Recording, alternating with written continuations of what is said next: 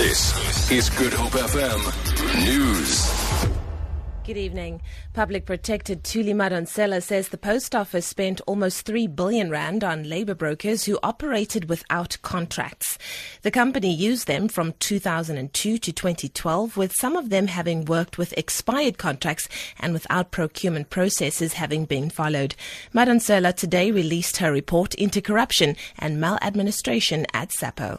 The total amount involved in the procurement of the labour brokers is estimated at about 2.7 billion rand. As these relationships were not properly regulated, the billing difficult, if not possible, to control to prevent irregular scope creep, overbilling, overcharging and false billing.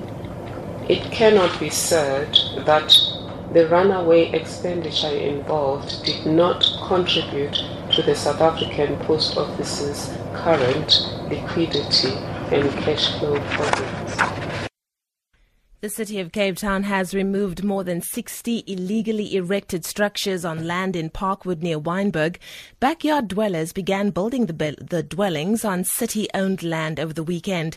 Mayoral Committee member for Human Settlements, Benedicta van Minnen, says the residents have ignored multiple warnings that the structures are illegal. The community resorted with violence and aggression. Stones were thrown and tyres were burnt. SAPS and Anti-Land Invasion is currently dealing with the matter, and we're also continuing to engage with the community because we understand their frustrations about access to housing opportunities. But given the fact that we have about 300,000 people on the housing database waiting, we really do need to ensure that we deliver in a fair and systematic manner. DA leader Musi Maimane says he has written to the National Assembly Speaker Baleka Mbete asking that 74 ministers and deputies refrain from voting when a motion of no confidence in President Jacob Zuma is debated. The debate will take place next Tuesday. Maimane says a vote of no confidence in the president extends to the ministers and their deputies, and they should therefore not vote. The Constitution says that once the president is removed, then cabinet is dissolved. So we believe that it cannot be that for those reasons that they also get to vote, in essence, to keep their boss in power, whilst their boss has lost the confidence of the people of South Africa.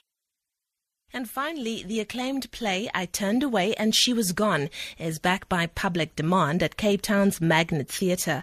The production, written and performed by Jenny Resnick, explores the relationship between a mother, daughter and grandmother in a humane story. It takes audiences on a journey of discovery of the bonds that connect mothers and children. Meanwhile, a pop-rock musical titled Beautiful Wreckage is on the boards at the Alexander Theatre in the city. It tells the story of two varsity friends as they enter the real world. The production is characterized by a clever combination of multimedia and musical theatre. For Good Hope FM News, I'm Leanne Williams.